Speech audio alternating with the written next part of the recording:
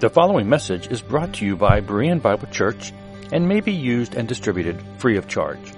For more free audio, video, and text resources, be sure to visit www.bereanbiblechurch.org. Thank you. Good morning, Bereans.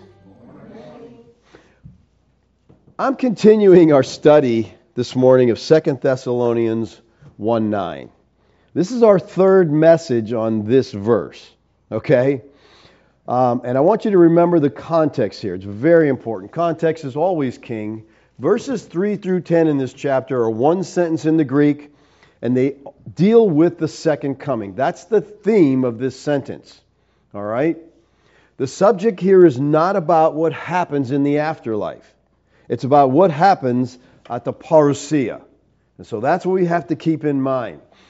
This 2 Thessalonians 1:9 says, "They will suffer the punishment of eternal destruction away from the presence of the Lord and the glory of His might." Now, the majority of commentators use this verse as a proof text for the doctrine of hell. And that's why we've been talking about it. And I've been trying to demonstrate that this verse has nothing to do with hell. Which is kind of funny because I spent 3 weeks talking about hell with the verse that has nothing to do with hell. But everybody else says it has to do with hell, and so that's why I'm dealing with it. They take this eternal destruction and they say, boy, this is hell. In our first study, we looked at the word hell in the New Testament, looked at every use of it. It's Gehenna is the Greek there.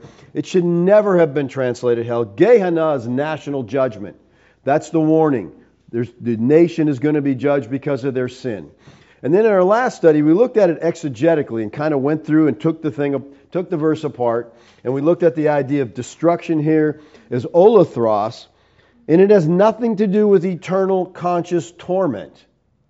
It refers to death. And I was kind of excited when I got into this because olathros is used of national judgment. The same thing Gehenna is used of. So that just kind of solidified in my mind what's going on here. So to use this verse as a proof text for hell is eisegesis, which is reading into the Bible something that is not there. Like I said, if you see the word hell in your Bible, that's a bad translation. That concept is not in the Scriptures. That word should not be there. All right, so I feel like I've dealt with this verse pretty thoroughly and should move on, but it's hard to talk about hell and not deal with Luke 16. Because anytime you talk about it, everybody runs to Luke 16, and that's one of the greatest proof texts on the doctrine of hell. And as Andrew read that this morning, if you're paying attention, you could see why people would use that as a proof text. And commenting on 2 Thessalonians 1:9, our verse, Stephen Cole writes this: "No one spoke more about hell than Jesus." False. Jesus didn't speak about hell, and neither did anybody else. Okay? "He spoke of the rich man in hell who was in torment and cried out." First of all, the rich man wasn't in hell, he was in Hades. Huge difference. And we'll talk about that. Okay, but he uses Luke 16:24 as his spoof text for this, which says, "And he called out, 'Father Abraham, have mercy on me, and send Lazarus to dip the end of his finger in water and cool my tongue, for I am in anguish in this flame.'" So like so many commentators, Cole sees 2 Thessalonians 1:9 as dealing with hell, and he accuses Yeshua of teaching a doctrine of hell in this parable of Lazarus and the rich man. Now, I want to look at this parable this morning and see if we can make some sense of it. See if we can understand what exactly is happening here. Luke 16:19-20 was, there was a rich man who was clothed in purple and fine linen and feasted sumptuously every day. At his gate was laid a poor man named Lazarus, covered with sores, who desired to be fed with what fell from the rich man's table. Moreover, even the dogs came and licked his sores. Now, let me tell you to start with, there are literally hundreds of interpretations of this parable.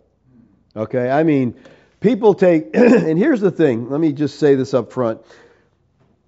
The golden rule of parabolic interpretation is try to find the one central truth the parable is teaching.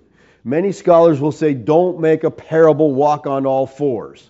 And that means you don't have to take everything out of the parable. This means that, and that means this, and, make everything into something. There's a story here. There's one central meaning, and that's what we want to try to find out what it is. Okay? Now, not only are there hundreds of interpretations here, there's a lot of argument on whether it's a parable or not. And that makes a difference too. Because many see this as a teaching on the afterlife, and they use this to support the doctrine of eternal conscious torment. But does it? Well, let me start by saying that I think it is a parable. Our text says there was a rich man. Now in Luke 15, there are 3 parables, and the third one begins, there was a rich man who had 2 sons. And in chapter 16 begins with a parable, it says, there was a rich man. Chapter 19, a story is identified as a parable about a nobleman who went into a far country. They all begin in the same way, indicating that they're all parables, so I think this is a parable. Now, sometimes in the Bible it's obvious when a parable is a parable, and when real events are real events. But sometimes the reader, you just can't easily distinguish between things that are taken literally and things that are taken figuratively. So it's not always so simple. Many times when Yeshua spoke in parables, he was misunderstood. And he even said, this is said so those who don't believe, they're confused. They're not supposed to get it. For example, when Yeshua was visiting the temple in Jerusalem, he's in the temple and he says this, destroy this temple and in 3 days I will raise it up. That's quite a statement, right? Okay. And their response was, the Jews said, it's taken 46 years to build this temple and you'll raise it up in 3 days? They didn't question him about the destruction. They just said, you're going to raise it. And listen, 46 years, it wasn't finished yet. There was still construction going on at this time. All right? And then the writer says he was speaking about the temple of his body. So in other words, he's talking figuratively, but he's in the temple and he talks about the temple. So they say he's going to rebuild this temple. It's going to be destroyed. He's going to rebuild it in just a couple days.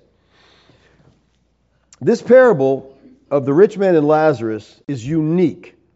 Like I said, I do think it's a parable. If it is a parable, it's unique in many ways. First of all, it's unique because although its style resembles a parable, and also it comes immediately after a series of 4 parables, the parable of the lost sheep, the parable of the lost coin, the parable of the prodigal son, and the parable of the dishonest manager.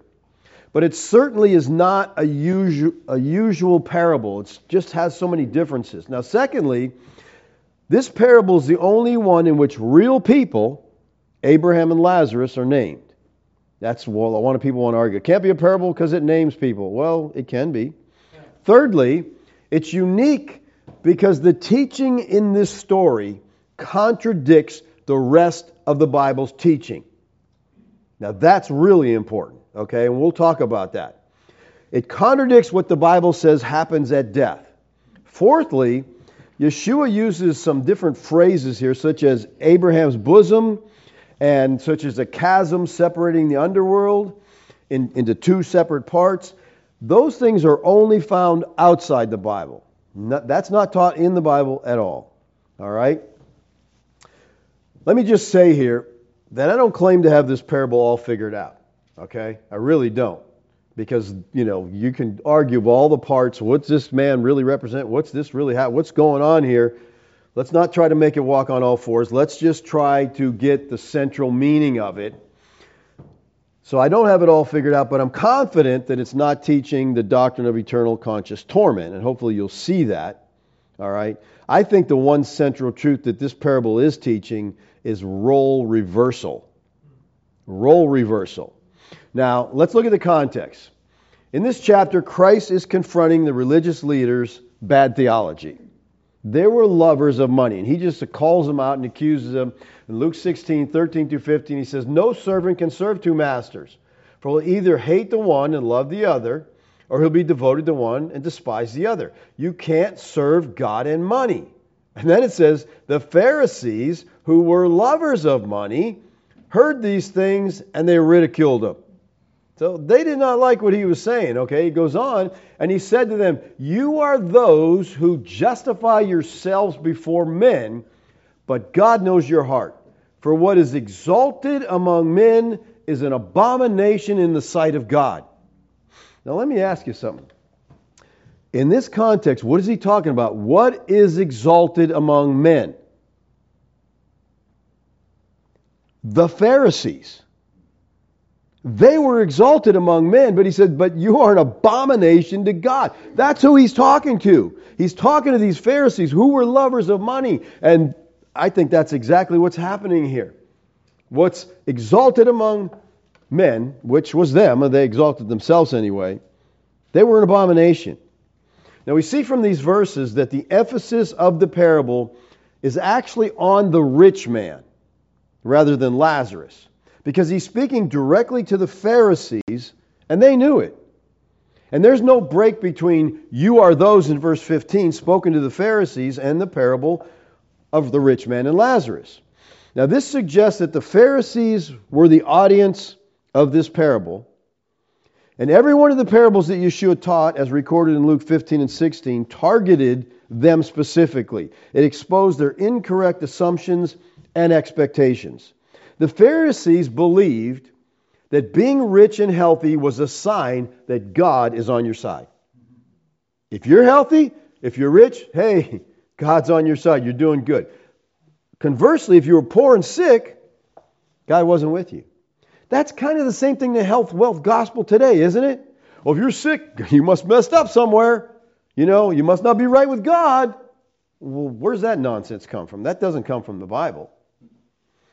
But in this parable, the rich man, whom all the Pharisees thought he's the very best Jew, because he's got great rewards waiting for him in heaven, but he finds himself in torment. And the poor man, who was, in the mind of the Pharisees, not a very good person because he was poor, he was sick, he was ushered by the angels to Abraham's bosom. Now, to be at the side or the bosom of Abraham represented the closest place of fellowship that you could have with anybody. The one who the Pharisees believed was not a good child of Abraham winds up in the closest place of fellowship there is. He's in Abraham's bosom. It was the Pharisees who had adopted the pagan view, and this is important that we understand this pagan view of the afterlife, that when you die, you keep living somewhere else. Now, we talked about this in our last study. The Greeks taught the immortality of the soul. And if the soul is immortal, then that's where hell comes from, because you got to have a place to put this immortal soul. It's living on, it's going on forever, so let's put it in the fire, which can't be literal, right? You start questioning people on hell, you can have some interesting response. Okay, is hell is it a literal physical place somewhere? And what happens when people are thrown into it? I throw things in fire. You know what happens to them? They're gone. They're gone. I could put a half a cord of wood in my fireplace and take out, just a little bit of ashes, because it's just gone. It's burned up. All right. The first century Jewish historian Josephus describes the Pharisees as having a belief in this place of pre-resurrection afterlife. He writes of the Pharisees, they hold the belief that an immortal strength belongs to souls, and that there are beneath the earth punishments and rewards. Now get that. This is the Pharisees' doctrine. Beneath the earth, this is Sheol. All right? Punishments and rewards. Now, this is two separate locations in Sheol, this divided place where you got people being blessed and you got other people in torment, and they're looking at each other and they're talking back and forth and all this stuff. All right? This is a Pharisaical doctrine. For those who in life devoted themselves to virtue or vileness, and that eternal imprisonment is appointed for the latter, but the possibility of returning to life for the former. So the bad people get stuck there, the good people get out of there at the resurrection. Now Luke's picture of the realm of the dead looks very much like the one that was very common at his time in the Mediterranean and the Near Eastern culture. This was a common belief. This idea of a compartmentalized place in the afterlife was not biblical. It's not biblical at all. I just marvel that so many people hold to this idea. This comes from the pseudepigrapha. All right? The book of Enoch describes a compartmentalized place of the pre-resurrection afterlife. And there are 4 compartments. Enoch 22 is the chapter that deals with this. And from there I went to another place, and he showed me in the west a large and high mountain, and a hard rock, and 4 beautiful places. So he's got this thing divided up into 4 different places. And inside it was deep, wide, and very smooth. How smooth is that which rolls, and deep and dark to look at? So he says there's separations also in this place. In verse 9 he says, and he answered me and said to me, these 3 places were made in order that they might separate the spirits of the dead. So we got to separate the dead, good dead, bad dead. And thus the souls of the righteous have been separated. This is the spring of water. Okay, so there, the good people have water over there. That's why he said, dip your finger in water, cool my tongue in this place, and on in the light. All right, so this parable fits with the view of the ancient Near Eastern culture of the realm of the dead, which comes from the pseudepigrapher work. All right, now keep that in mind. He says there was a rich man who was clothed in purple and fine linen and feasted sumptuously every day. All right, the Pharisees who were listening to this would have known immediately who Christ was referring to. Who's the rich man? Well, let me ask you this. Who in Israel is dressed in purple and fine linen? The high priest. Speaking of the priest's garments, Exodus says this, Exodus 28:5, they shall receive gold, blue, and purple, and scarlet yarns, and fine twined linen. So you got purple and fine linen. The Pharisees would have understood that this man dressed in purple and fine linen was the Jewish high priest. The high priest, when Yeshua spoke this parable, was Caiaphas. And we all know from the Jewish historian Josephus, who wrote a detailed account of the period in his Antiquities of the Jews, that Caiaphas, he met all 4 of the qualifications of the rich man that we find here in the text. He was rich. He dressed in purple and fine linen. He lived in luxury every day. And in his lifetime, he received good things. Those all fit the high priest. And it seems like they fit a lot of Catholic priests today too. Josephus also records that Caiaphas served as high priest from 18 to 35 AD, which was the time of Christ's ministry. Now, anybody know who Caiaphas' father-in-law was? Annas was the high priest, and he was removed from office by the Romans because he openly resisted them. But behind the scenes, he was still in authority. He was still in charge, okay? So Annas is not the named high priest. He's behind the scenes running things, okay? Kind of like, shadow government, all right? Kind of like what we got going on right now, all right? Now, with this history in mind, let's look at a couple of things that it says about the rich man. Now, just keep in mind, this is a high priest. This is referring to Caiaphas and Annas. And it says, and he said to them, this is later in the parable, he says, then I beg you, Father, to send him to my father's house. Now, Abraham could be the rich man could be asking Abraham to warn Annas, his father-in-law, about this judgment. Okay, so can you send someone to my father's house so he'll warn them? And then the text says, I have 5 brothers. We need to warn them so they don't come to this place of torment. Now, it's probably just a coincidence, right? But Caiaphas' father-in-law Annas had 5 sons, all of whom were high priests. And Josephus records, now the report goes that this elder Annas proved a most fortunate man, for he had 5 sons who had all performed the office of high priest to God, and he himself enjoyed that dignity a long time formerly, which had never happened to any other of our high priests. So it's just, come on, coincidence, right? Just all kind of fits in place, right? Well, Abraham responds to the rich man's request to send someone to his brothers with this. They have Moses and the prophets, let them hear them. All right, now think about what's going on here. He says, he's tormented. Can you send someone to my father's house to warn my 5 brothers? And the response is, well, they got the Tanakh. They got Moses and the prophets. They just need to listen to them. Well, let me ask you this. What did the Tanakh, what did Moses and the prophets have to say about the afterlife? I'll wait. Nothing. Nothing. So how are Moses and the prophets going to help them if they don't talk about the afterlife? How's that going to be a warning? You know what the Tanakh does talk about a whole lot? The destruction of Jerusalem. And the warnings about that are going on. So to me, it's like, okay, they got Moses and the prophets, and they keep telling you Jerusalem's going to be destroyed because of your sin. So what's happening here, how I see this, is this rich man, he's trapped in Gehenna. He's trapped in national judgment. The temple is being destroyed. The thing is burning down. And he's saying, look, go warn them about this. No, they got the Tanakh. They just need to pay attention to that. And in verse 30, he said, no, Father Abraham, but if someone goes to them from the dead, they'll repent.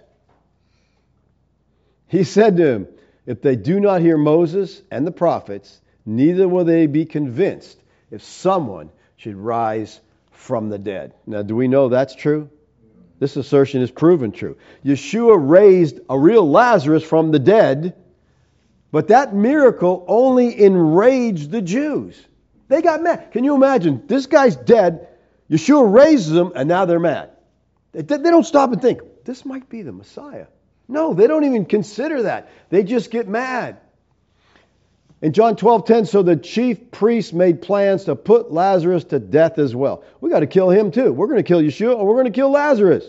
We can't have people rising from the dead. And Yeshua himself later rose from the dead, and they still would not believe. And because of their unbelief, the temple was destroyed, and they were scattered like autumn leaves before the wind into all the nations. They died to all their former privileges, died as a nation. And Dr. Lightfoot on this subject says this. He says, the main scope and design of the parable seems to be this: to hint the destruction of the unbelieving Jews. That's it. These unbelievers, they're going to get wiped out in national judgment. Who, though they had Moses and the prophets, did not believe them, nay, would not believe, though one even Jesus rose from the dead. For that conclusion of the parable abundantly evidenced what it aimed at. If they hear not Moses and the prophets. Now, all right, now that we know the rich man was probably referring to the high priests who were just so off base, they were so far from God it wasn't even funny. All right? Let's see if we can understand who Lazarus is. We got a man named Lazarus. Now, this man is begging, okay? It says he's covered with sores. He desires to be fed from what fell from the rich man's table. So he's begging. Moreover, even the dogs came and licked his sores. Now, some people say that this represents the Jewish class that, they weren't in the priesthood. They were just normal, the Jewish people who were being starved to death. And that would fit, okay, because, they weren't being taught the truth. And so they're begging. And the begging maybe is not just because they're poor. The begging may be because of the disease they had. He says he's covered with sores. And according to the law of Moses, a leper would have been ceremonially unclean. We see that in Leviticus 13:46. He shall remain unclean as long as he has the disease. He is unclean. He shall live alone. His dwelling shall be outside the camp. Now, when the Jew contracted a disease, they became unclean. They were at most allowed only into the outer court of the temple. This meant that unclean were no longer allowed to eat from the sacrifices offered in the inner court.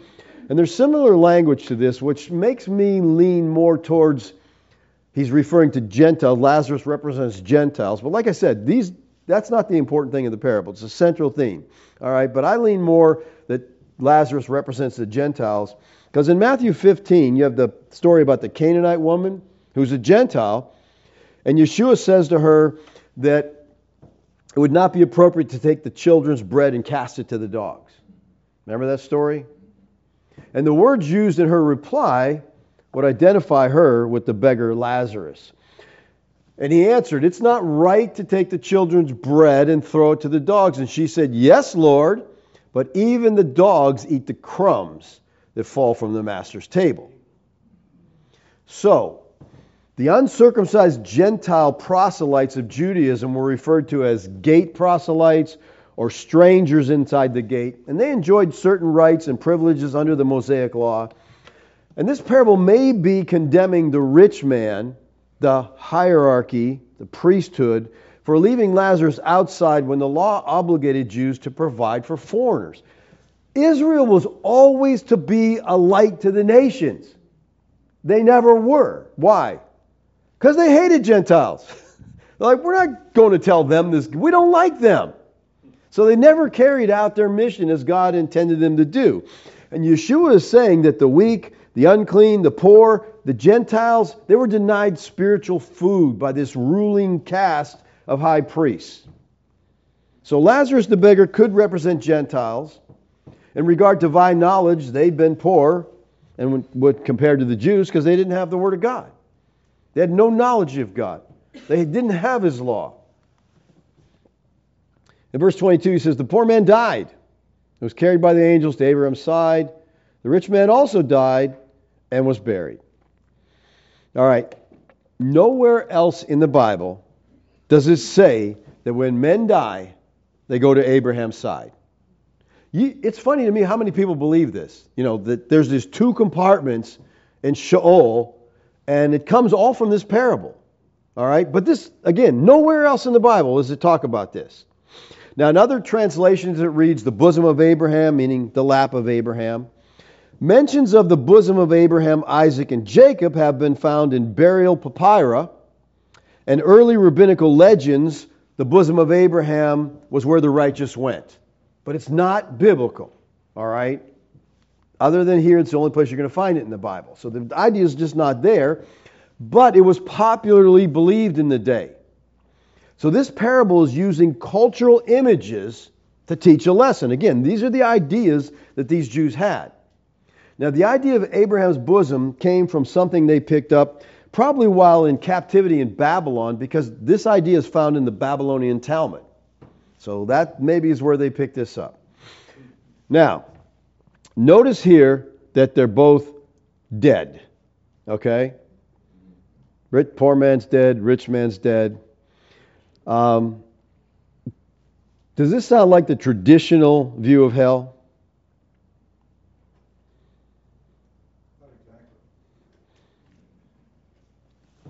Well, when you read the story, you know, it kind of sounds like, okay, we see a guy, he's being tormented in the flames and he's crying out, and, you know, so people say, well, that's the traditional view, that's what the traditional view teaches, so they just kind of see this, that parable's talking about hell. But you got to start with hell to get the parable to be teaching about hell. But there are elements in the story that teach that the story has zero to do with the idea called hell. All right? It says the Hades, being in torment. So yeah, okay. And listen, we read earlier that Cole said he's in hell. Well, that's not what the Scripture says. It says Hades. Does it matter? I mean, it's just a word, right? This story has zero to do with the idea of hell, all right? The idea of being tormented in Hades is a view that you will never get from the Tanakh. You won't find that all through Moses and the prophets. The story that the Lord uses here is most likely taken from the book of Enoch. Okay? This idea of torment and different compartments. And although I think Enoch is very helpful in understanding, because Enoch is the context of the New Testament. The New Testament writers used it. They quoted from it. They believe these things. It's my view that it's not Scripture. And I've done a message on Enoch and why I don't think it's Scripture. But it was familiar to them. It was important. And Enoch seems to be teaching that there are compartments in Sheol, and that there is consciousness, that there is suffering, there is communication in Sheol. Look at Enoch 22:10. Likewise, a place has been created for sinners when they die and are buried in the earth. Okay, so they die, they go into the earth. Judgment has not come upon them during their life, and their souls will be separated from the great torment, for this great torment. So they Again, the bad people go to one side, the good people go to another, until the great day of judgment and punishment and torment for those who curse, forever and of vengeance on their souls. So Enoch, chapter 22, does teach the same thing that we see in this parable. Most people recognize, hey, this comes from Enoch, and it does. The problem here, which is a big problem for me, this contradicts the teaching of the Bible. Enoch is contradicting what the Bible says. So you got to choose. You want to pick Enoch? You want to pick the Bible? Where are the rich man and Lazarus? They're both dead according to this parable. So, according to Scripture, where do people go when they died prior to the Lord's second coming? Sheol. All right? They went to Sheol. The text says, and in Hades. This is the Greek equivalent of the Hebrew Sheol. They're both in Sheol. They're both conscious. The rich man's suffering. They're communicating. This view of Sheol goes against the teaching of the Tanakh on Sheol. You can go through the whole Tanakh. You're not going to find anything that's similar to any of this stuff. So let me ask you this. Are there contradictions in Scripture? No. Thank you. What's the primary rule of hermeneutics? The analogy of faith, which is Scripture interprets Scripture. That's the primary rule. Because no part of Scripture can be interpreted in such a way as to render it in conflict, which clearly taught somewhere else in Scripture, because the Scripture doesn't contradict itself. So the analogy of faith is a safeguard that should prevent us from reading into Scripture something that's not there. So here the Lord says, in Hades, they're in torment. That goes against the whole Tanakh. There's nothing in the Tanakh about that at all. So is Scripture contradicting itself here, we have to ask. Does Yeshua teach something that is in conflict with the Tanakh? No, he doesn't. So what's the Tanakh teach us about Sheol? Well, prior to the completion of Yeshua's messianic work, which was finished in AD 70, not on the cross, it was from Pentecost to AD 70 was a Christ event. All right, that 40-year process was a transition. 1 John 5:20 says that Yeshua is eternal life. And nobody had eternal life until the age to come. Here's a verse I'd like you to look up in commentaries, because most people skip it. They don't talk about it. That's the best thing to do. If you don't understand, just skip over it. All right? They don't even comment. They just skip. Some were brave and say, I don't have a clue what this means. But who will not receive 100-fold now in this time houses and brothers and sisters and mothers and children and lands with persecutions, and in the age to come eternal life. So the Jews believe in two ages, this age and the age to come. The Bible talks about that all through there. The age to come is the age we live in. So if prior to Yeshua's finished messianic work, no one went to heaven, where did people go when they died? They went to Sheol. Now in the Tanakh, the Hebrew word for where they went is Sheol. In the New Testament, the Greek word is Hades. Same place. What this place was is not something everybody agrees on. Okay? Jeff and I don't agree on this. We keep going back and forth on it. But most scholars see Sheol as either the grave or some sort of reference to a place in the earth to which everybody goes. The latter view is part of the three-tiered cosmology of the ancient Israel and the A&E peoples. All right, this is ancient Israel's cosmology. Okay? They taught a flat earth with the dome, and underneath you see Sheol down there. Okay? It's a subterranean compartment where souls or spirits go. So they're disembodied, so I don't know how you lock a spirit up in a cavern. I'm not sure about all that. The Israelites did believe and taught that Sheol was a subterranean place. And so people say, hey, look, this is what the Israelites believe. And I agree with that. And I say, so what? You know, the Israelites also believed in the cosmic tree. All right? They believed that running through the center of the earth is this gigantic tree whose branches go into the heavens and roots go down to Sheol. I don't know anybody that believes that today. Just because the Israelites believe something doesn't make it true or right. Okay? Are you with me on that? The issue is not, what did the Israelites believe? The issue is, what does the Bible teach? Because a lot of times they're way off base on that. Okay? The Judeans of Yeshua's time viewed their Messiah as a warrior prince. Okay? He's going to expel the hated Romans from Israel. Remember, they're under bondage to Rome. And their warrior prince is going to set them free. And they're going to be promoted to world dominion. Now, Yeshua sought to wean his disciples from that traditional notion of a warrior Messiah. He kept trying to teach them, the road to glory goes through the cross. And there's going to be experience of suffering and rejection and humiliation. They didn't want to hear that. They're warrior, and that's why they rejected Christ. He's humble. He's dying. They can't have a Messiah die. They needed victory over Rome. They rejected it.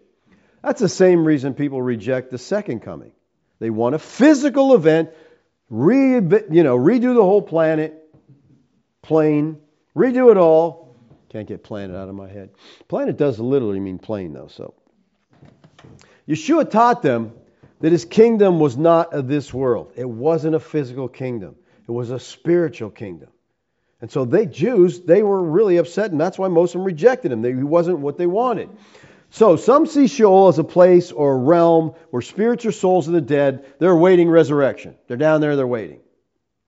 Some see it as a state of existence which there's no consciousness. You're not aware of the passage of time. You don't know anything. You're just there. I guess your soul sleeping.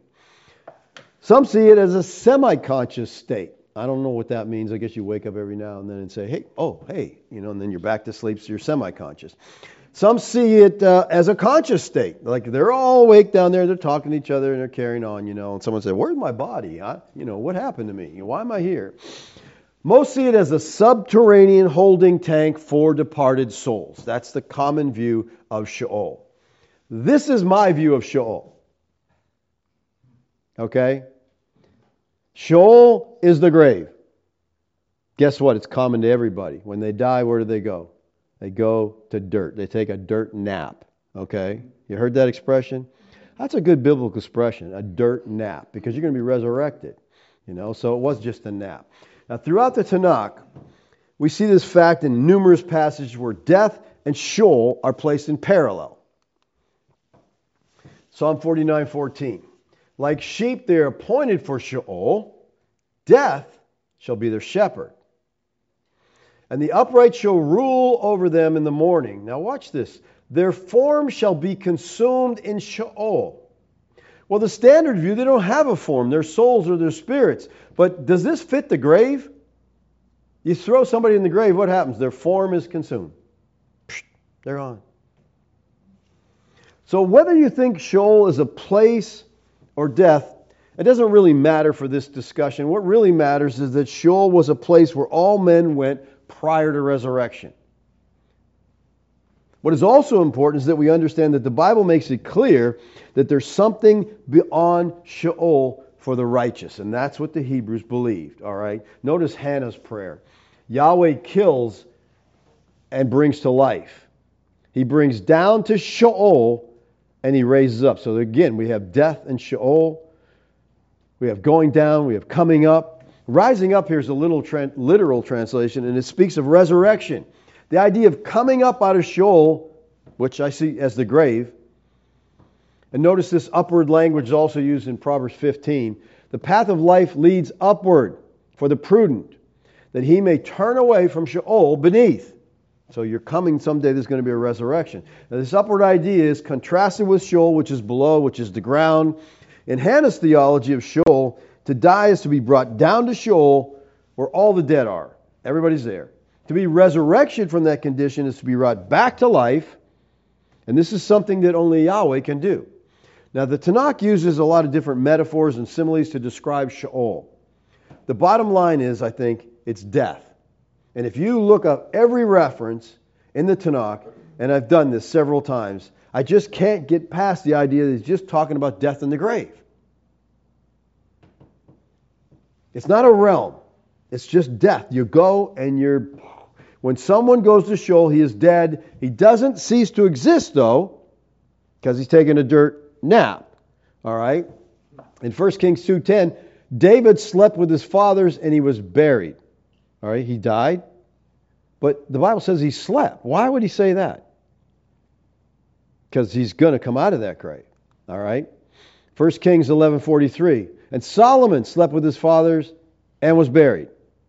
So when men died, they went to the grave and they slept until the resurrection. That's what Daniel tells us in Daniel 12. And many of those who sleep in the dust of the earth shall awake.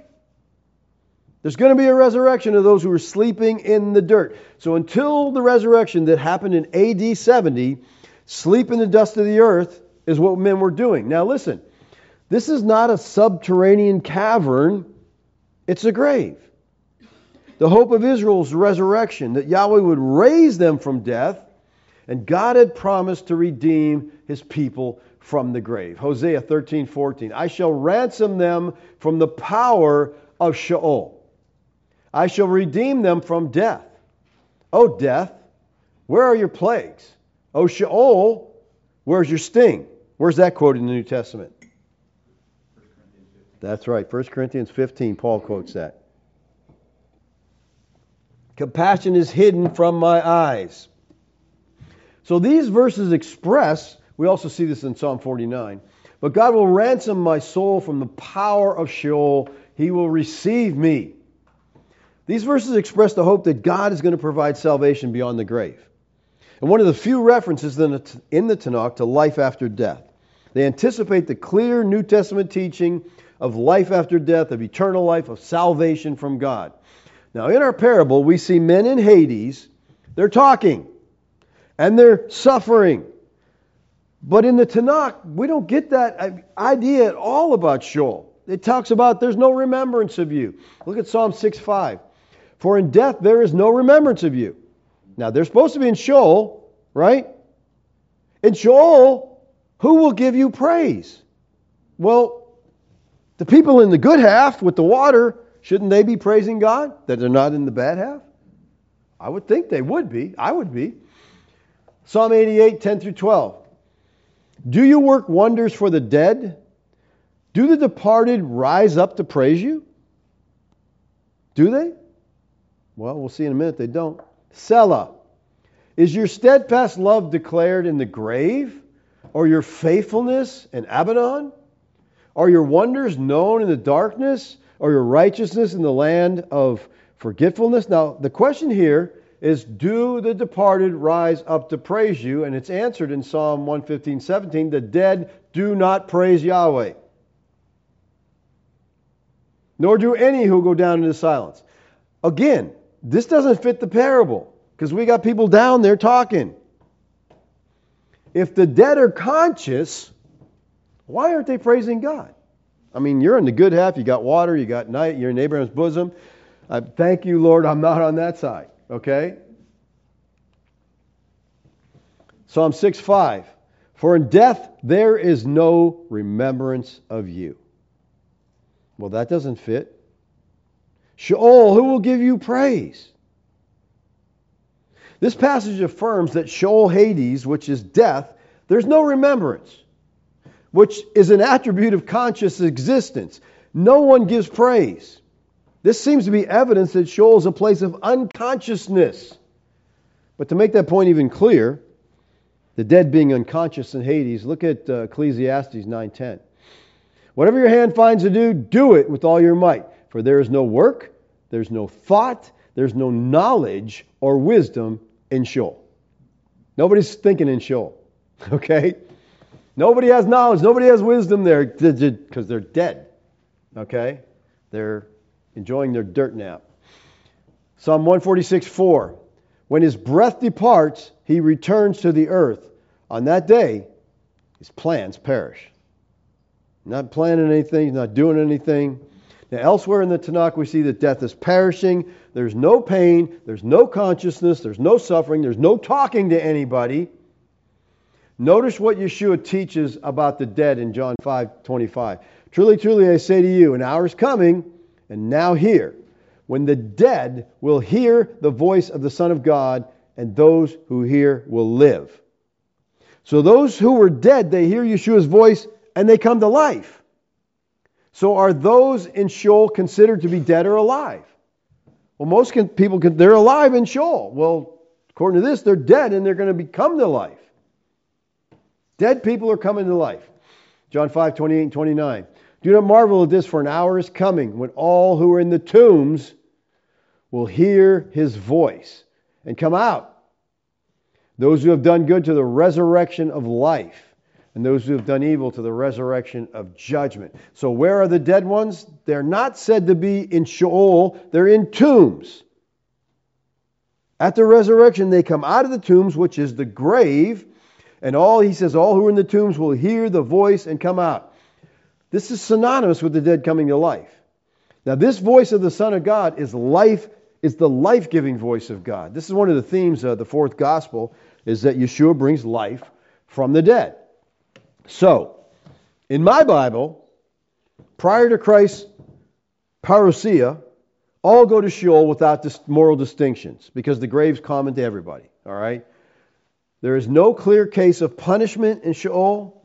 It's in the pseudepigrapha, it's not in the Bible, because this is not applicable to the grave.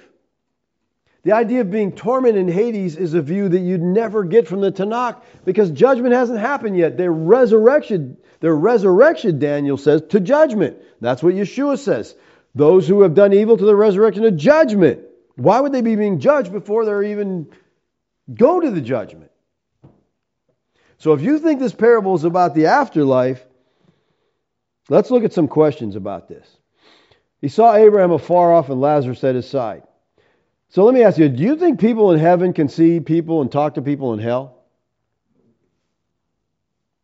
Would you like that? Being in torment, he says, send Lazarus to dip the end of his finger in water and cool my tongue. Are the torment in hell pleading with the residents of heaven to offer relief? If someone in heaven having to state reasons why we can't help you people in hell as they're crying out, would you enjoy heaven as you hear your loved ones scream in agony for eternity? Does that sound like a great thing? Does that sound like heaven? Do you think that a drop of water on the tongue would somehow ease the suffering of someone being burned alive? I mean, what's that request even about? Can you just dip your... Yeah, well, split second, really. Probably vaporized before it hit his tongue. It's, we're in flames. What exactly did Yeshua teach his disciples about the timing of God's judgment of sin and sinners? Well, in John 6:40, he says, "For this is the will of my Father, that everyone who looks on the Son and believes in him would have eternal life, and I will raise him up at the last day." All right, the last day. John 12:48. "The one who rejects me and does not receive my words has a judge. The word that I've spoken will judge him when? On the last day." So he's saying judgment takes place on the last day. That's the last day of the old covenant age. So how is the rich man suffering before the judgment? Christ taught that the dead are in their graves until the judgment. Now in his book, Protestant Biblical Interpretation, Bernard Ram says this about parables. And we talked about this earlier. He says, determine the one central truth the parable's attempting to teach. This might be called the golden rule of parabolic interpretation. For practically all writers on the subject mention it with stress. Yes, read anybody about parables, and that's what we're going to tell you. Determine the one central truth. In a lot of the parables, the Lord gives us, explains the different parts to it. But when he doesn't, we got to find the one central truth of the parable. So what is it? I think it's this. Matthew 21:43. "Therefore I tell you, the kingdom of God will be taken away from you." Remember, he's talking to Pharisees here. "And given to the people producing its fruit." I think this is what Yeshua is telling the Pharisees in our parable. He's telling them that you're not going to enter the kingdom of God. You're going to experience fiery judgment, national judgment. This parable, as I said, is about role reversal. They thought, we're the children of God. We're okay. These other Gentiles, they're, fuel for the fire. This is a parable about the torment and literal destruction of Jerusalem that the rich Pharisees would go through because of their rejection of the gospel. This is what's going to happen to them. And oftentimes, I think most times in the New Testament, when you see the word fire, it's talking about judgment, and it's talking about Jerusalem. This is the judgment that was coming. This was what they were warning them about. You reject your Messiah, you're going to be destroyed. It's not about some place in the afterlife. It's about something that was going to happen to them. The rich man represents Israel. I think Lazarus symbolizes the Gentiles. And at the coming of the gospel, these people exchange positions of advantage. The rich man who previously fared sumptuously every day, he's now in torment. And the deprived Lazarus, they find himself in Abraham's bosom. Because of the gospel, the Gentiles are in, the unbelieving Jews are out. It's just totally flipped. Okay? They never expected that. Something that we must understand here is that this parable is not a story that Yeshua just made up from scratch. Okay? He is using a story the Pharisees themselves might have used, but he's turning it against them. There's a consensus among the scholars that this parable Yeshua is using familiar story and adapting it to his purpose by adding an unfamiliar twist at the end. The story of the wicked rich man and the pious poor man whose fortunes were reversed in the afterlife seems to originally have come from Egypt and was popular among Jewish teachers. So he says, in Hades, he's in torment. I'm in anguish in this flame. This parable is not about the afterlife. It's about the coming judgment on Jerusalem in AD 70. It is about the end of Old Covenant Judaism and the fulfillment of the New Covenant promises. There's nothing here about eternal conscious torment. Okay? These flames are the flames of war. The destruction here is Jerusalem and the temple. And if you think through this, first of all, just the idea of being in Hades, anything we know about Hades wipes out everything in this parable as far as being a true fact. It's not. There's no two compartments in Hades unless you want to stick with the pseudepigrapha and reject the Bible. All right? Hades, Sheol was the grave. Men died, they went into the grave, awaited the resurrection of the dead. And at the resurrection, bodies didn't come out of graves. Men came out of graves, went into the presence of God, received an eternal spiritual body, and dwelled there forever. But it didn't happen until the resurrection, because it wasn't finished until the resurrection was complete.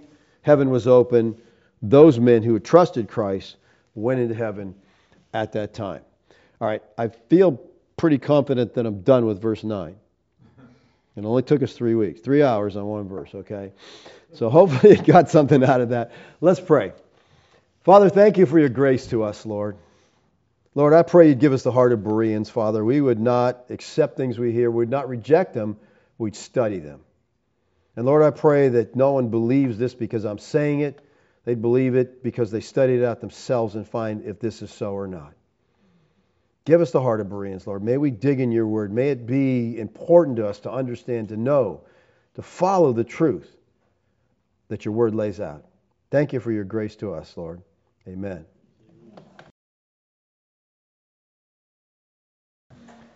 Okay, yeah, Gary. Well, you say 3 hours. You delivered. How many hours did you spend studying? More than 3.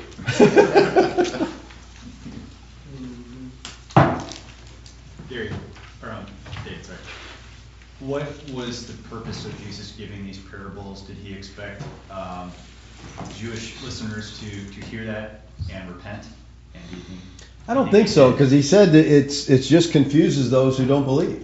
So I think he was just attacked. They knew he was attacking them when he told these things. They knew it, but they didn't get it. They just didn't seem to understand it. And again, he's dealing with the Pharisees, and here's the story. Guess what? You guys are going to be in torment. Not the other way around. But a lot of the parables, the disciples didn't get it. Hey, what did you mean by that? And he goes, wow, you guys don't get anything, Well, talking to the Pharisees, attacking the Pharisees, obviously they didn't even get the Ten Commandments. They were disobeying the Tanakh there because they were feeding themselves, luxurying themselves instead of taking care of the widows and orphans and all the things they were commanded to do. So they didn't even get what was written and plainly in front of them. They didn't get it at all. Yeah. They didn't, it just wasn't important. And the Lord attacked them on that. You don't know the scriptures, he told them. That was a huge insult to them. They're supposed to know it. He goes, you don't know the scriptures. You don't get it. And at that time, the things were so corrupt. Money changers are in the temple and they're ripping people off. I mean, they just turned the whole thing upside down. And that's why the Lord went in and cleared the temple out and said, this is just a mess, all right? You guys are they had totally corrupted it by then. But that just seems the way men go, I mean, God created Adam, put him in a perfect environment. Guess what? The dude messes up, right? Now, I saw a cool meme last week that had Adam and Eve in the garden and the apple on the tree and the snake saying, why don't you take the apple? And in the next picture, Adam and Eve are sitting on the ground and the snake is on a spit roasting, and it says, if Adam and Eve were carnivores. One of my carnivore groups had that in there. I thought, that is awesome, man. That is awesome. No, we're not listening to you, snake. Matter of fact, we're going to eat you, okay? Because we don't eat fruit, but we do eat meat. I just thought I got a kick out of that, But they rejected the truth. And so Adam rejected, and then so God chose Israel because the whole world went away. He chose Israel, and guess what Israel did? They went away too. It's just like, basic line, bottom line is God's got to do it, okay? Because men are a mess, Well, even when Jesus rose 3 days later, they paid off the soldiers. Yeah. Yeah, bribery. In government, who would ever believe such a thing, That people in government would be paid off to lie about something. So like it's history wow, there was a movie out, I don't remember what it was called, but it was about the story about after the crucifixion from a Roman centurion's point of view. Maybe it was called The Resurrection. I don't remember. But it was just such a good, because it made you think about, the Romans going, we can't find the body. Why is there no body? And you starting to, think through this thing. Too often we don't put ourselves in the culture and in the event that's happening, and they're saying, well, they stole them. Okay, what'd they do with it? The body's got to be somewhere, but they couldn't find it.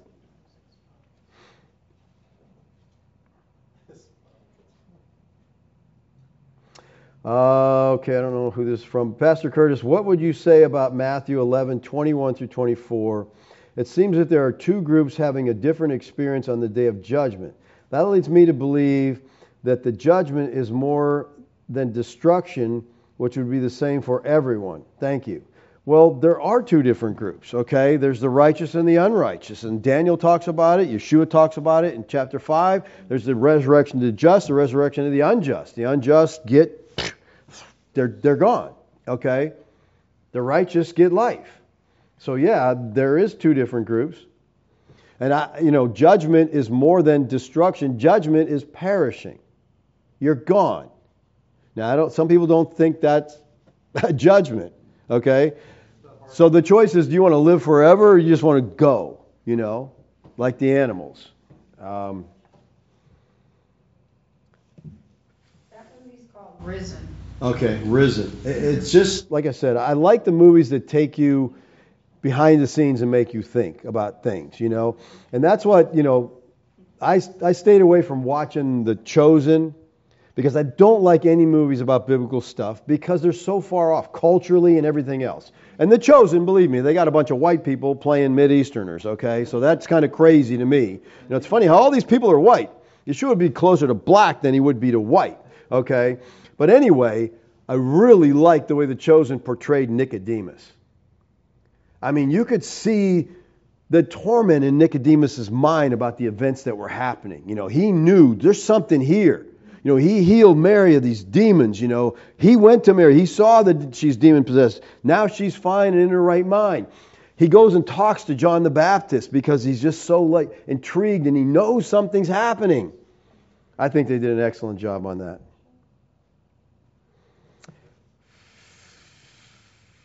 Okay.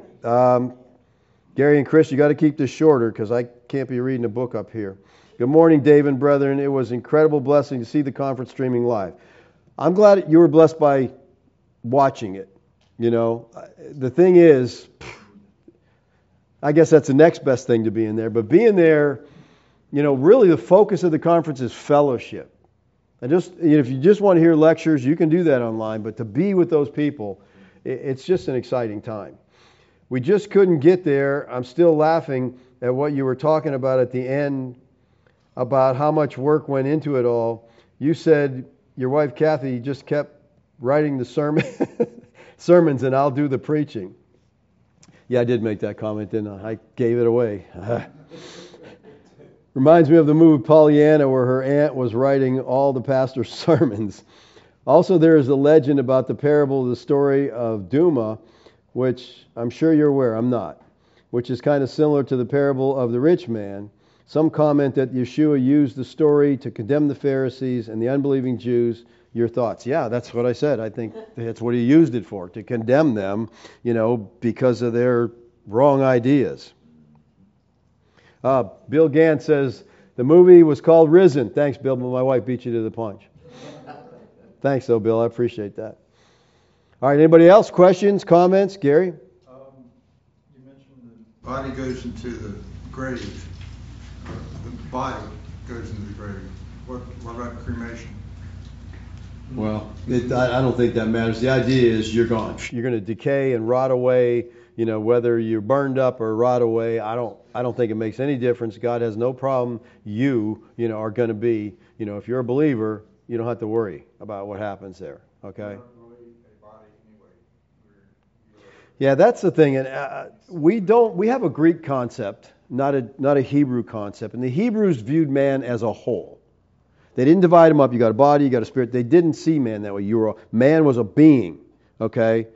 And so that wasn't two separate parts. That's more of a Greek idea that infiltrated the church and infiltrated theology that, again, I think we're better if we kind of try to stick with what the Hebrews viewed their scriptures as. But again, it doesn't mean, a lot of times people say, well, the rabbis said, and I said, what rabbis?